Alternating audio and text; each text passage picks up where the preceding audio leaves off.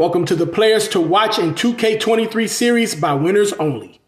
Toledo's Quinesha Lockett is a 5'10 guard from Omaha, Nebraska. Over her first 3 seasons, she scored 1,384 points with an average of 15.4 points in 90 games. Last season, she averaged 17.9 points and a career high of 5.6 rebounds per game.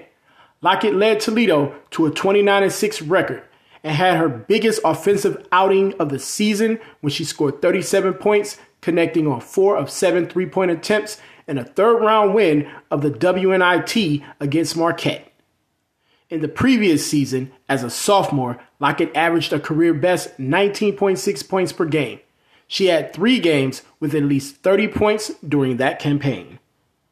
Thank you for listening to the Players to Watch in 2K23 series by winners only.